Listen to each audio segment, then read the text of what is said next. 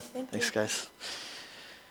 Okay, if you have your Bible, would you please open with me this morning to the book of 1 Samuel? And this morning we are going to be in chapter 15. If you don't have a Bible with you this morning, would you just stick your hand up and we'll make sure that one of our elders, one of our ushers gives you a Bible so you can follow along with us.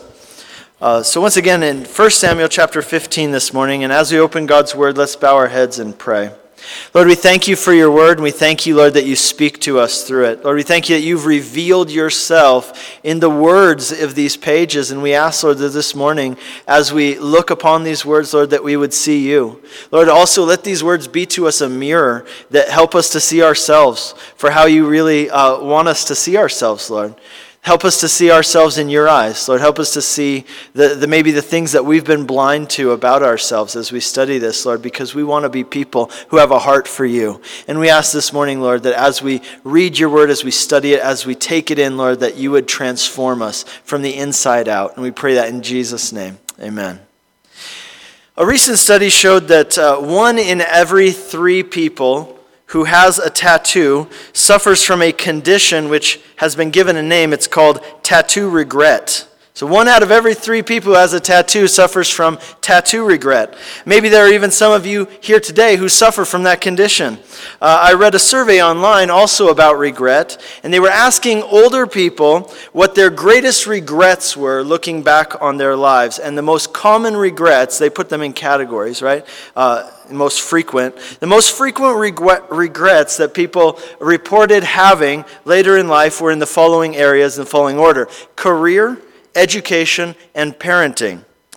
I wonder about you. Are there any areas of your life where you just live with a sense of regret? I think we all have regrets. And here's a definition from the dictionary of what regret is. Regret is a sense of loss or disappointment over a missed opportunity. A sense of loss or disappointment over a missed opportunity. Interestingly, here in our text today in 1 Samuel chapter 15, we are going to read twice, that God regretted something. God regretted something. That's very interesting, right? It's very intriguing. How could it be that God could regret something? And as we study here in 1 Samuel 15 today, we're going to be looking at what that means and what that situation was that God found so regrettable. We're going to be talking about what it means and how it could be that God regretted that he made Saul king over Israel. That's the title of today's message, by the way, A Regretful Situation. On Sunday mornings, we've been traveling through the book of 1 Samuel. We're going through it chapter by chapter and verse by verse because we want to get out everything that's in this message that God wants to speak to us through this book. As we've been studying the life of Saul, who's the first king of Israel, that's been the last several weeks now, what we have seen is that he is a man who started well. He started out great, but as we've talked about, in the end, it doesn't matter how you start. What matters is how you finish. Saul was a natural-born leader. He really had all the potential in the world to be a great man of God, to be a great leader in Israel. He was a natural-born leader. He's like tall and handsome, the kind of person that people naturally follow. On top of all that, he was also wise, and he was humble, which is a great combination. Not only that, but Saul was called by God, and Saul was anointed with the Spirit of God. There was even a point in Saul's life when Saul turned to God, and it says there that God gave him a new heart, and Saul became a different man, a changed man. That's what we call getting saved Old Testament style, right? Now, he had everything going for him. He started out so great. But somewhere along the line, it all went south. And that's where we're at today. It's all gone south now. Even though he started out so well. It didn't happen at once. It didn't happen in a moment, but over time, little by little, Saul's heart turned away from God. Saul stopped being that humble man that he had once been, and his heart became filled with pride. And as his heart became filled with pride, he became increasingly a very insecure person. And in his insecurity and in his pride, Saul began to do foolish things for very wrong motivations. That's what we've been seeing over the last few chapters, that Saul, although he started out with a heart for God, remember that's the title of our series because that is the big idea of the book of 1 Samuel. Although Saul started out with a heart for God, over the last few chapters, we've just seen this downward spiral in his life. It's very sad to see, really, as he turned away from God in his heart. Here in chapter 15, everything really comes to a head now, and God is going to confront Saul about where his heart is at.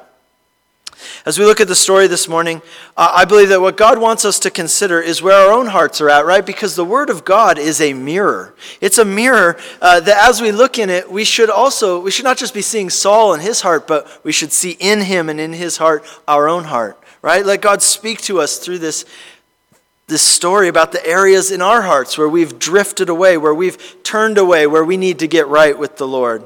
Let's start off in our story, chapter 15, verses 1 through 3. Samuel said to Saul, "The Lord sent me to anoint you king over his people, over Israel. Now therefore, heed the voice of the Lord, of the words of the Lord. Therefore, thus says the Lord of hosts, I will punish Amalek for what he did to Israel, how he ambushed him on the way when he came up from Egypt. Now go and attack Amalek and utterly destroy all that they have, and do not spare them. Kill both man, woman, infant, and nursing child, ox and sheep, camel and donkey." So this was a message from the spiritual leader of Israel, that's the prophet Samuel, to the political and military leader of Israel, that's King Saul, and he is giving him a word from the Lord. And the message was very clear. God told them to go and exact judgment or punishment upon Amalek for what they did to Israel. They were going to attack the Amalekites and utterly destroy them. That was the commandment they were given. This was to be a judgment of God against the Amalekites, their complete destruction, and it was to be carried out by the army of Israel. Now the question is, why did God want to judge the Amalekites? Well, centuries before this, way back in the book of Exodus, if you remember, right when they were coming out of Egypt, right? The Red Sea parted, they're coming out of Egypt. In Exodus chapter 17, we read the story of how as the Israelites are coming in this big procession out of Egypt, the Amalekites ambushed them and attacked them. But see, it wasn't just that the Amalekites attacked the Israelites that was the problem. It was how they did it. They did it in a particularly despicable way. In Exodus 17, like I said, you can read that story. If you're familiar with the story of Aaron and Hur, remember they held up Moses' hands, and as Moses prayed for the people, God gave them victory. That's the story. But in Deuteronomy chapter 25, we read this interesting detail, which really gives us some insight into what the problem is here. It says this, Moses tells the people, Deuteronomy chapter 25, "Remember what Amalek did to you on the way, as you were coming out of Egypt, how he met you on the way," and here's the key, "he attacked your rear ranks and all the stragglers at your rear who were tired and weary, and he did not fear God. Therefore it shall be when the Lord your God has given you rest from your enemies all around, in the land which the Lord your God is giving you to possess as an inheritance, that you will blot out the remembrance of Amalek from under heaven." God was particularly angered at the Amalekites because they had committed a terrible sin against the people of Israel. What the Amalekites had done is they had ambushed the people, and what we read there is that they had picked off the people in the back, the stragglers. What that means is the weakest, the most vulnerable of all the people. They attacked the rear ranks when you were tired and weary. That's what it said. So imagine this. Here's the situation. There's this great procession of Israelites coming out of Egypt. They're walking. They've been walking for days now. At the end of this procession, right, we have the stragglers. Now, who are the stragglers generally, right? We're talking the weak, the elderly, the infirmed, right, the handicapped, the sick. We're talking about children who are tired from walking all day in the hot sun. And here come the Amalekites, and without any provocation, they sneak up for no reason except for greed and violence, and they come and kill and rob the weakest and the most vulnerable of the people of Israel, right? It wasn't a fair fight. It wasn't one army facing off against another army. It was some strong men coming and picking off the weakest, the infirmed. It was a despicable thing which they had done. You know, one of the great themes of the Bible, and especially of the Old Testament, is that God hates it when the strong take cruel advantage of the weak. God hates it when the strong take cruel advantage of the weak. And that principle still applies today. Now, nowadays it isn't very common that, you're out for a walk with your family at the park and then some Amalekites come out of nowhere and just pick off the weak ones, right? It doesn't happen all that often. But this still does happen, that the strong take cruel advantage of the weak. Many times it happens in the workplace, right? Where people manipulate or they force things that shouldn't be done. Sometimes it happens with money, right? That people who have money take advantage of people who don't have money because they know what a vulnerable and desperate situation they're in. It happens with abuse, right? Physically and emotionally. People who are in a position of strength take advantage of someone who's in a position of weakness. And God promised that he would bring judgment upon the Amalekites for the vicious way that they preyed upon the weak when they were in a position of strength. So now in fulfillment of that promise made hundreds of years before this, now that they are settled into the land and they have victory over their enemies, at least for the moment, God is calling Saul and the army of Israel to go and bring judgment upon the Amalekites. For Saul, really, why does it come at this time? I believe really, Saul has been turning away from God. He's been drifting away from God. And so now God is giving him this task to do as a test of obedience. To say, look, the message is clear. It couldn't be misunderstood. It couldn't be any more clear. Here's the message. Everything. Complete destruction. Right? No caveats. No nothing. Just everything. Complete destruction. It's very simple. Let's read what happens in verse 4. So Saul gathered the people together and numbered them at Telaim, 200,000 foot soldiers and 10,000 men of Judah. And Saul came to the city of Amalek and lay in wait in the valley. Then Saul said to the Kenites, "Go, depart, get down from among the Amalekites, lest I destroy you with them. For you showed kindness to all the children of Israel when they came out of Egypt." So the Kenites departed from among the Amalekites. The Kenites were the descendants of Jethro. Jethro was the father-in-law of Moses, if you remember back to the book of Exodus. And the Kenites lived in the same general area as the Amalekites. So Saul goes and tells the Kenites, look, this isn't about you. This isn't your fight. So get out of here before you get caught up in something that really has nothing to do with you. But if you look at this so far, Saul's doing everything right? He hears the command. He gets the army together. They go and lay in wait. They're doing what God told him to do. Verse 7, Saul attacked the Amalekites from Havilah all the way to Shur, which is east of Egypt.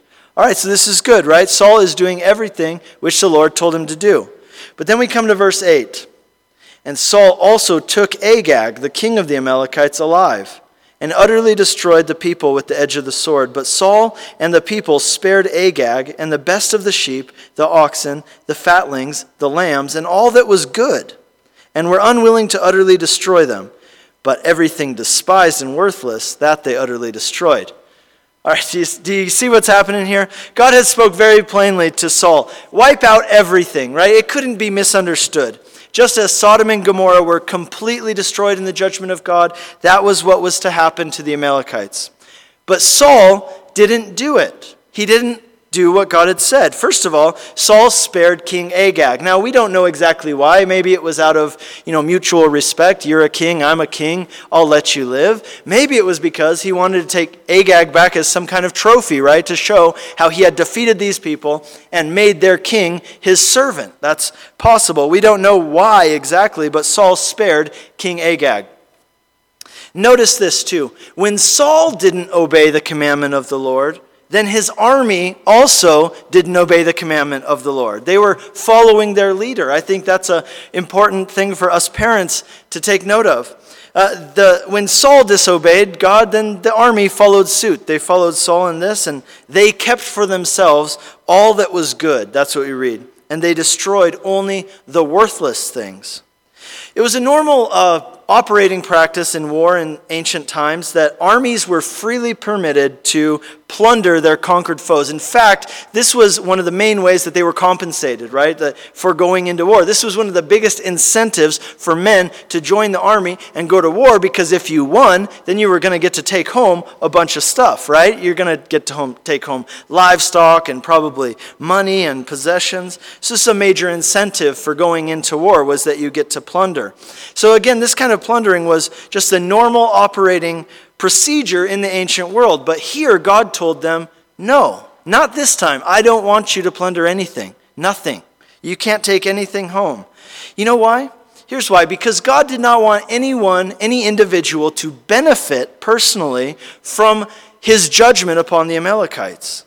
No one should be leaving this battle happy, right? God judged the Amalekites. No one should be happy about that. No one should be leaving feeling that this was a good thing that they benefited from. Because to do so, to leave this judgment in a happy attitude, would be to totally misrepresent the heart of God. You know, God is a righteous judge. He will and he must judge sin, but it doesn't bring him joy in his heart to bring judgment upon people. God brings his judgment reluctantly, without pleasure and delight, right? Desiring instead that all people would repent and be saved. In the book of Ezekiel, God states this fact very clearly. In chapter 18, he says, "Have I any pleasure in the death of the wicked, declares the Lord God, and not rather that they should turn from their ways and live? Say to them, as I live, declares the Lord God, I have no pleasure in the death of the wicked, but that the wicked turn from his way and live. Turn back from your evil ways." Right? This is the heart of God. God doesn't want us to rejoice in someone else's downfall. He doesn't want us to rejoice in someone else's judgment. It should be a somber thing where we realize, if not for the mercy of God, there go I as well. I would be in that same place if not for the blood of Jesus. I deserve the same. God had told the Israelites to destroy everything, not to keep a single thing, but instead we read that they kept the best and they destroyed the rest. Now you can imagine them after the battle, right? They're looking at all this stuff and they're thinking, hey, this is some perfectly good stuff, right? I mean, check out this sheep. It's a perfectly good sheep. It would be a real shame to see all this go to waste, right? But you know, all the broken and worthless stuff, like there's a broken chair, and you know, we can throw that away. We'll be happy to destroy that. That's kind of trash anyway, right? They have no problem obeying God when it comes to the worthless things. And here's the point. It's easy to obey God when it's convenient or when it doesn't cost you anything. Oftentimes the way it works is this. We have our interests and we have God's interests. And where they intersect, right, where they overlap, well, of course there we're happy to obey God because that's easy, right? That's God's interest matches our interest, no problem, right? Many of us are prepared to obey God's commandments up to a point, because what happens when your interests and God's interests don't line up, right? When God wants you to do something and you're like, I'm not really sure if I want to do that, right? I'm not really sure if that's in my cards, right? Many of us are prepared to obey God's commands up to a point, right? Up to the point where it costs us something, up to the point where we'd rather not, or where we really think that another option seems like a better way in our opinion. But we need to obey God all the time. That's really what's going on here in this section. These guys might have said to us or to someone else, they might have said, look, God gave us like 3 things to do, and we did 2 of them. Don't we get credit for doing 2 out of 3? I mean, that's more than half. That's pretty good, right? Well, the answer is no. No, when it comes to the commandments of God, partial obedience is complete disobedience. You know that? When it comes to God's commandments, partial obedience is complete disobedience. So Saul and his men, they obeyed God only as far as it suited them, right? They followed their own inclinations. And where their agenda matched up with God's agenda, it was easy to do God's things. But they were not following the commandment of God, just going after their own inclinations.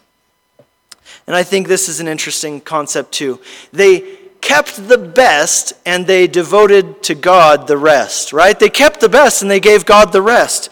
Now that's not how it should work, right? But isn't that how many people do it? Many of us even, that's how we are with our time and our resources. We keep the best and we give God the rest, right? The leftovers. If we have any, it's easy to devote those to God. But friends, let me tell you, God deserves our best. He doesn't deserve our leftovers. He doesn't deserve the rest. He deserves our best. Carry on in verse 10. Now the word of the Lord came to Samuel, saying, I greatly regret that I have set up Saul as king, for he has turned back from following me, and has not performed my commandments. And it grieved Samuel, and he cried out to the Lord all night. Here we see the heart of God, right? We see that God is grieved over the fact that Saul has turned away from him. That his heart is so far now. He's disobeying God so greatly, right? This man who started out with so much potential, with everything going for him, this man who started out humble and submissive to God, now he is boldly going his own way in disobedience to God. And that grieves the heart of God. Here we read this phrase again, which is so intriguing, right? I mean, it's so interesting. I mean, perhaps even a bit confusing, right? It says that God greatly regretted that he set up Saul as king. We're going to read that same phrase in the very last verse of this chapter again. Now, what does that mean? How can that even be that God would regret something that he did, right? I mean, what's interesting, too, is this isn't the only time in the Bible that it says this. There's several times. Probably the most clear one is in Genesis chapter 6, in the story of the flood, right? It says that God looked upon the wickedness of the people, the terrible sins that they were committing against each other, the sins they were committing against God, right? The terrible pain that they were inflicting on each other. God looked upon all of it, and it says that God regretted that he had created man upon the earth. Now that begs the question, right? I mean, how can it be that God, right? God, who knows everything, right? Who is perfect, who could have done things, I mean, he could have done things differently, right? He knows the future, right? How could it be that God would regret something that he did? I mean, does that mean that God made a mistake, right? That God's just kind of making it up as he goes along, and sometimes he does things that he later looks back on and says, oh, man, that was the wrong thing to do. Wow, wish I would have known that beforehand. Wish I would have been able to see the future and know that it was going to turn out this way, because then I would have done things differently. Well, obviously, that's the way that we often use the word regret, but that's not the sense in which it's used here in regard to God. When we read that God regretted something, it doesn't mean that he wished he had done it differently. What it's trying to communicate to us is this. It's trying to use human terms that we can understand, that we can relate to, because all of us can relate to the feeling of regret. And it's trying to use terms that we can relate to and understand and say this, that God felt deep, deep sadness over a regrettable situation. Now, remember that definition of regret I gave you earlier? I think it's good to refer back to that. Remember that? I said regret is a sense of loss or disappointment over a missed opportunity. Well, isn't that exactly what God is feeling here? A sense of loss, a sense of disappointment, a missed opportunity. I mean, Saul, you had so much potential, Saul. You started off so great. You had the right heart. But now you've just so boldly turned away from me. You've gone your own way. What a sense of loss. What a sense of disappointment. What a missed opportunity. You know, when we read that God regretted that he made Saul king, or that God regretted that he made man upon the earth, this is what's called anthropomorphism. And so for you literature nerds like me, right, you know exactly what that means. It means when you assign a human characteristic to something which is not human. And that's something that the Bible does a lot, right? Because it's trying to express divine things in human language. And human language is limited, right? So God is trying to help us understand him, help us understand his heart by putting things in human terms that we can understand, that we can relate to. You see, God knew exactly what was happening here. He knew that this would happen. When he appointed Saul to be king, he knew exactly how it was going to turn out. He's not surprised, right? It's not like he's like a GPS and Saul took the wrong turn and now God has to, recalculate his plans now, right? God's plan hasn't changed from the beginning, but as his plan unfolded, here's the point. God was feeling God was feeling as this plan unfolded. He's not just a wooden, unfeeling God, right? And this is what I would say. God is sovereign, but God is not emotionless. And that, I believe, that is the key to understanding this. God is sovereign, but he is not emotionless. God doesn't just sit up in heaven like with a clipboard, just checking off boxes. That happened, and good, that happened. I guess everything's going according to plan, right? No, when Saul sinned, even though God knows the whole timeline, in the moment as it's unfolding, God is feeling. He knows it's going to happen, but his heart is filled with emotion in the moment even, right? And the closest word that we have that God can use to help us understand what he is feeling, what's going through his heart, is this word regret. It's been said that the tears of God are the meaning of history. I love that phrase, and I love what it means when you think about it. Now, think about it again. The tears of God are the meaning of history. Let me explain. In the Garden of Eden, right? The story of the beginning of the Bible, right? The story of the beginning of human history. In the Garden of Eden, God creates us, right? And he knits his heart to us in love as a husband, as a father. And what is our response? What was the response that was given to God? He says, I love you. And we say, we don't love you and we don't trust you and we want you to go away because we want to do our own thing. That is the essence of the story of Adam and Eve. And that story is repeated in all of our lives at one point or another. But think about this. Why didn't it end right there? Why didn't history end when the people rejected God in the Garden of Eden? Why didn't God just judge them and be done with it for good? Well, I guess that didn't work out, right? Oh well, right? He's got time, right? Because instead, you know why? You know why history exists at all? Because God chose to weep. Because God chose to feel pain rather than just to simply judge. He decided to absorb the pain that our sin, that our rebellion caused him, and absorb it so that he could make a way for salvation and redemption for us. In order for us to be saved, God had to suffer the deep pain that our sin causes over and over and over and over. That is the story of history. That God absorbs our pain so that he can save us. 1,000,000 times over, God could have said, enough. Enough pain, enough grief in my heart, enough, and just wipe it all out like he did here with the Amalekites. But the story of history is that over and over, God has chosen to absorb pain himself so that he could make a way for us to be saved and redeemed and restored and have eternal life. And you know what? That is the story of the gospel. The story of the gospel is this, that God chose to absorb pain. He chose to absorb our judgment upon himself so that we could be saved. That is what Jesus Christ did as he hung on the cross of Calvary. He absorbed our sin and our judgment in himself so that we could be saved and set free. Isn't that glorious? Do you see how much he loves you? He loves you that much. God's heart is grieved over the place where Saul's heart is at. Even though he knows the big picture, even though he knows the good that he's going to bring out of this bad situation, even though he knows everything, he still feels in the moment, right? As history unfolds. And what that means for you is that he is a God who can empathize with you in the things that you go through. Verse 11, we not only see that God had pain in his heart, but we see that there was pain in the prophet's heart. It says that it grieved Samuel so much what was happening that he cried out to the Lord all night. You know, Samuel is a true man of God. Think about this. Think about the relationship between these two men, Samuel and Saul, right? Samuel used to be the leader of the nation before Saul came around, right? And one day, the elders of Israel come up to Samuel and they say, Samuel, you're getting pretty old and we don't really want you to lead us anymore. Ouch, right? Nobody likes to hear that. Like, that's a bummer. But Samuel, it says that he was saddened by that. And he goes and he prays about it. And God says, Samuel, don't take it personally. This isn't about you. This is about me. And you know what? If they want a king, I'll give them a king.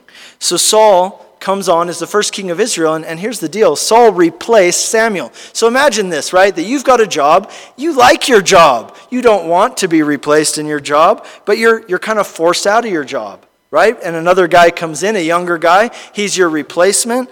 And he comes in and he does a terrible job, right? How does that make you feel? Well, it makes you feel pretty great, right? You're like, Well, there you go. Take that, whippersnappers. You should have known, right? Young guy, he's not going to do the job as well as I can. You should have never fired me in the first place. I hope you learned your lesson. Now maybe they'll come crawling back to me, asking me to take the job back, right? But was that Samuel's attitude? Did he say, hey guys, remember this whole thing that went down? I told you it'd be better with me. You can have me back if you want. No, that wasn't his attitude at all. Rather, Samuel is grieved. You know why? Because he cares about the glory of God. He cares about the future of Israel. He's not just looking out for his own vain glory. So rather than being happy to see Saul fail as a leader, it says that Samuel's terribly grieved. And this shows that Samuel has God's heart. You know that you are close to God's heart when the things that grieve God grieve you. And the things which bring joy to God's heart bring joy to your heart. So now Saul is going to confront Samuel, verse 12. When Samuel rose early in the morning to meet Saul, it was told Samuel, saying, Saul went to Carmel, and indeed he set up a monument for himself. And he's gone on around, passed by, and gone down to Gilgal. So Samuel went to Saul, and Saul said to him, Blessed are you of the Lord. I have performed the commandment of the Lord. What a picture this is, right? Samuel goes and he's going to confront Saul about his disobedience. And on the way, somebody says, hey, by the way, Saul's not at home. He's over in Carmel. And what's he doing? He's building a monument to himself, a memorial. That's kind of a weird thing to do, right? Like if you have a coffee cup that says number one boss, which you bought for yourself, that's not the same as if somebody gives that to you, right? Like you have a t-shirt that says number one dad, and you went and had that made for yourself, not the same as if somebody gives that to you, right? Just a heads up there. So the question is this, is Saul grieved over his sin? Is he broken because he sinned against the Lord and disobeyed the commandment of God? Is he sorry? Not at all. He's pleased with himself. He thinks he is pretty awesome, right? Like he is setting up a monument to himself. Saul is proud of what he's done. There isn't even like the slightest bit of shame or guilt in him, even though Saul has directly disobeyed the Lord. And this is a huge difference that we're going to see between Saul and David, who will be the next leader of Israel, a man about whom God said, this is a man after my own heart. David was not perfect. Like Saul, David also sinned, but you know what? When he sinned, he was deeply ashamed, and he was completely repentant before God. Saul, no, when he sins, he builds a monument to himself. That's a very different heart. You know, Saul, he started out as a humble man, but things have changed, and not in a good way. And here comes Samuel to confront Saul about his sin. And what does Saul say when he sees him coming? He pulls out, right, all the Christian lingo, right? All that stuff that you only pull out on Sundays, right? Like, God bless you, brother. You know, this is the day that the Lord has made. Amen. Hallelujah. Praise the Lord. God is good all the time. Am I right? You know, and Samuel says, dude, who do you think you're fooling, right? He says, Samuel, man, I'm feeling good. You know why I'm feeling good? Because I obeyed the commandment of the Lord. Well, it's not true at all, is it? Verse 14, Samuel said, what then is this bleating of the sheep in my ears and the lowing of oxen that I hear? Even as Samuel is claiming that he has performed the commandment of the Lord, the very livestock which he was supposed to destroy are walking around the area. They can be seen, they can be heard, they can be smelled. Verse 15, Saul said, oh, they have brought them from the Amalekites, for the people spared the best of the sheep and the oxen to sacrifice to the Lord your God, and the rest we have utterly destroyed. Man, it just gets worse every time Saul opens his mouth, right? If you're a note taker, you can feel free to write in your margin of your Bible, lame excuse, because that's what this is, right? Oh, those animals. Oh, yeah, the animals. Well, see, Samuel, you need to understand, that's not my fault. Right? That was the other guys. And you know what? Actually, it's not that bad because I'm pretty sure they only kept them so that they could sacrifice them to God. You know? That would be great, right? He's just throwing everybody else under the bus, right? Rather than owning the fact that he just simply disobeyed the commandment of God. One commentator put it this way. Saul has a bad habit that he substitutes saying for doing and making excuses for confessing his sins. Verse 16, Samuel said to Saul, be quiet. You understand what that means? He's saying enough excuses. Just be quiet, man. And I will tell you what the Lord said to me last night. And so Saul says, speak on. So Samuel said, when you were little in your own eyes, were you not head of the tribes of Israel? And did not the Lord anoint you king over Israel? Now the Lord sent you on a mission and said, go and utterly destroy the sinners, the Amalekites, and fight against them until they're consumed. Why then did you not obey the voice of the Lord? Why did you swoop down on the spoil and do evil in the sight of the Lord? He says, Saul, you used to be little in your own eyes, but now you've become big in your own eyes. You used to be humble, and that was good. See, here's the thing. When you are little in your own eyes, God will inevitably be big in your eyes. But if you are big in your eyes, it's inevitable that God will become increasingly small in your eyes. That's the story of Saul. Verse 20, Saul said to Samuel, but I have obeyed the voice of the Lord and gone on the mission which the Lord sent me on, and I brought back Agag, the king of Amalek. I have utterly destroyed the Amalekites. Well, first of all, that wasn't even true. We're going to see that later on, that there's quite a few Amalekites still walking around. So this isn't even true. But the people took of the plunder, sheep and oxen, the best of the things which should have been utterly destroyed, to sacrifice to the Lord your God at Gilgal. Again, rather than repenting of his disobedience, Saul is trying to justify it. He's trying to blame other people. Saul, don't you see what you're doing? Saul, how did you get to this place? Verse 22, Samuel said, has the Lord as great delight in burnt offerings and sacrifices as in obeying the voice of the Lord? Behold, to obey is better than sacrifice, and to heed is better than the fat of rams. Rebellion is as the sin of witchcraft, and stubbornness is as iniquity and idolatry. Because you have rejected the word of the Lord, he has also rejected you from being king. Saul's here saying, okay, so maybe I didn't do everything that God asked me to do, but it was because I had a better idea. I thought maybe we could keep that stuff and we could dedicate it to the Lord and sacrifice. Well, it'll be a worship. We can have a big giant church service, right? Religious observance. We can do it all. Why let all that stuff go to waste? And Samuel says, Saul, you still don't get it, do you? What God wants from you is not your religious observance. He doesn't want you to do something for him. He wants your heart. Don't you get it, Saul? Remember the title we gave this series? A Heart for God. That is the central theme of this book. God wants your heart. He sees your heart and he wants your heart, right? The very core, the essence of who you are. He wants you to give it to him. You know what's interesting? I think it is easier to do something for God than it is to really give yourself completely over to God.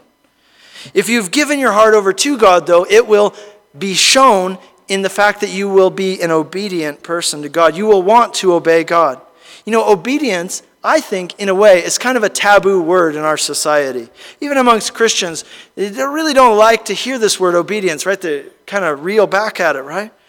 But you know what? God cares very much about obedience. That's what this tells us. God cares a lot about it. You know why? Because obedience is an indicator of where your heart is at. It's an indicator of if you really believe that, if you really trust God, if you really believe that he is good and that he really loves you, if you really believe that he is right and he knows. You know, a heart that's given over to God will be a heart that's eager to obey God. So Samuel says, Saul, you've rejected the word of the Lord, and he has rejected you from being king. Verse 24, Saul said to Samuel, I have sinned, for I have transgressed the commandment of the Lord in your words, because I feared the people and obeyed their voice. Finally, Saul's getting real, right? He's finally just being real about what happened. It's kind of like with your kids, right? When it comes time for a consequence, when it finally comes down to it, and they're like, okay, I was wrong, I'm sorry, I will never do it again, ever, right? And that's what Saul's doing, right? He finally admits what really happened. The real issue was, I feared the people, and I obeyed them instead of obeying God. I just didn't want them to think badly of me. You can imagine what really happened. They were in the battlefield, and Saul says, okay, guys, the command is we got to destroy everything. And the people say, oh, are you kidding, Saul? That would be stupid. It would be stupid to destroy everything. I mean, look at all this good stuff that we could just take home. Look, there's King Agag. What kind of cool trophy would he be, right? Take him back to Gilgal, parade him around. Everything would be awesome. Saul, rather than standing up to these guys and saying, no, we must obey the Lord, he says, oh yeah, okay, good idea, guys, let's do it that way. Saul feared the people more than he feared God. He cared more about what the people thought of him, that they wouldn't reject him, that they wouldn't look down on him, than he did about being rejected by God. And now, even now, he just finally has the guts to admit it. Verse 25. Now the people, wrong chapter here. Okay, now therefore, please pardon my sin and return with me that I may worship the Lord. He says, hey, can't we just forget about this? Can't we just go back to the way things used to be? Well, I'm sorry, okay? Doesn't that make it better? Verse 26, Samuel said to Saul, I will not return with you. You have rejected the word of the Lord, and the Lord has rejected you from being king over Israel. And as Samuel turned around to go away, Saul seized the edge of his robe, and it tore. And Samuel said to him, the Lord has torn the kingdom of Israel from you today, and has given it to a neighbor of yours who is better than you. We're going to meet him next week. His name's David. Also, the strength of Israel, he will not lie or relent, for he is not a man that he should relent. He's saying God doesn't change his mind, right? He's not just making this up as he goes along. Verse 30, then he said, I have sinned. Yet honor me now before the elders of my people and before Israel, and return with me that I may worship the Lord your God. Samuel, he's saying, Samuel, I'm sorry.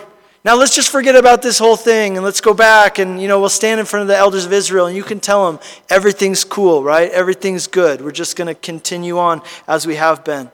But don't you see that Saul, his whole identity is caught up in the fact that he's king, and he is totally afraid of losing that. And that's what we're going to see as we go on in future chapters as well. Verse 31. So Samuel turned back after Saul, and Saul worshiped the Lord. He said, all right, man, you know what I will let you do? I will let you worship God. Samuel said, bring Agag, king of the Amalekites, here to me. So Agag came to him cautiously, and Agag said, surely the bitterness of death is past. But Samuel said, as your sword has made women childless, so shall your mother be childless amongst women. Samuel hacked Agag into pieces before the Lord at Gilgal. Then Samuel went to Ramah, and Saul went up to his house at Gibeah of Saul. And Samuel went no more to see Saul until the day of his death. Nevertheless, Samuel mourned for Saul, and the Lord regretted that he had made Saul king over Israel. Such a sad ending, right? This man Saul, he started out with so much potential. He ends in such a regrettable way. What was this situation that God found so regretful? Remember our definition of regret? A sense of loss or disappointment over a missed opportunity. The great regret of this story is that Saul started off so well. He had everything he needed, all the potential in the world, but instead of becoming a great man of God, he became a small, self-consumed person who stood for nothing. Saul had so much potential to be a great man of God, but he allowed his heart to drift so far from God that he never returned. He became great in his own eyes, and as that happened, God became small in his eyes, and his heart turned away from the Lord. He pursued his own path, his own glory, and that became his ruin. And that grieved the heart of God. God was sad about that. I got two big takeaways for you as we close. First of all, I want you to remember this. In your eyes, make sure that you are small and that God is big. Make sure that God is big in your eyes and you are small. Because to the degree that you become great in your own eyes, God will inevitably become small. So make sure you retain that place of humility and submission before God. And the second thing is this. God sees your heart. God sees your heart. That's one of the great messages of this chapter and of this book. God sees your heart. He sees below the surface to what's really going on inside, the real issues, the true motivations, what's really going on the inside. And for some people, that message that God sees your heart, it brings them great comfort. But for other people, that message that God sees your heart, it's absolutely terrifying, right? Because they know, that there's stuff in there that shouldn't be there. It's not good, right? And God's word tells us this. In Proverbs chapter 4, it says, watch over your heart with all diligence, for from it flow the springs of life. Watch over your heart with all diligence. Take care to make sure that your heart is right before God. Don't end up like Saul. Don't end up like Saul, who slowly drifted away to the point where he never returned. Maybe there are some of you here today, that today is the day when you need to come back to the Lord and give him your heart again. Maybe you've drifted away. Maybe you've turned away in some area of your life. Maybe today is the day for some of you here today when you need to return to him and give him your whole heart once again. He doesn't just want your religious observance. You know that? He wants your heart. Let's stand and pray. Lord, as we stand before you this morning, as we hear this message of how you want our heart, Lord, not just our religious observance, not just the things that we do for you, Lord, you want our whole heart, you want our whole being. Lord, I pray that if there's anyone here today who says, you know what, I see some Saul-like tendencies in my own life, that I have become great and important in my own eyes, and God has become little and less important. And I want to repent of that. Lord, if there's anyone here today who says, I have Saul-like tendencies, I have drifted away from the Lord, but I realize that it's time to come back before I end up like Saul, drifted away too far. Lord, this morning, would you receive us back as we say, Lord, we are yours. We give you our hearts. Everything we are, heart and soul, Lord, it's yours. Lord, would you take us? Would you do with us whatever you want, Lord? Would we not give you the leftovers? Would we not just keep the best and give you the rest if there is any, Lord, but would we give you the very best? Lord, this morning again, we want to say, Jesus, you are good. Thank you for absorbing our sin and judgment on the cross. And we give ourselves to you in Jesus' name. Amen.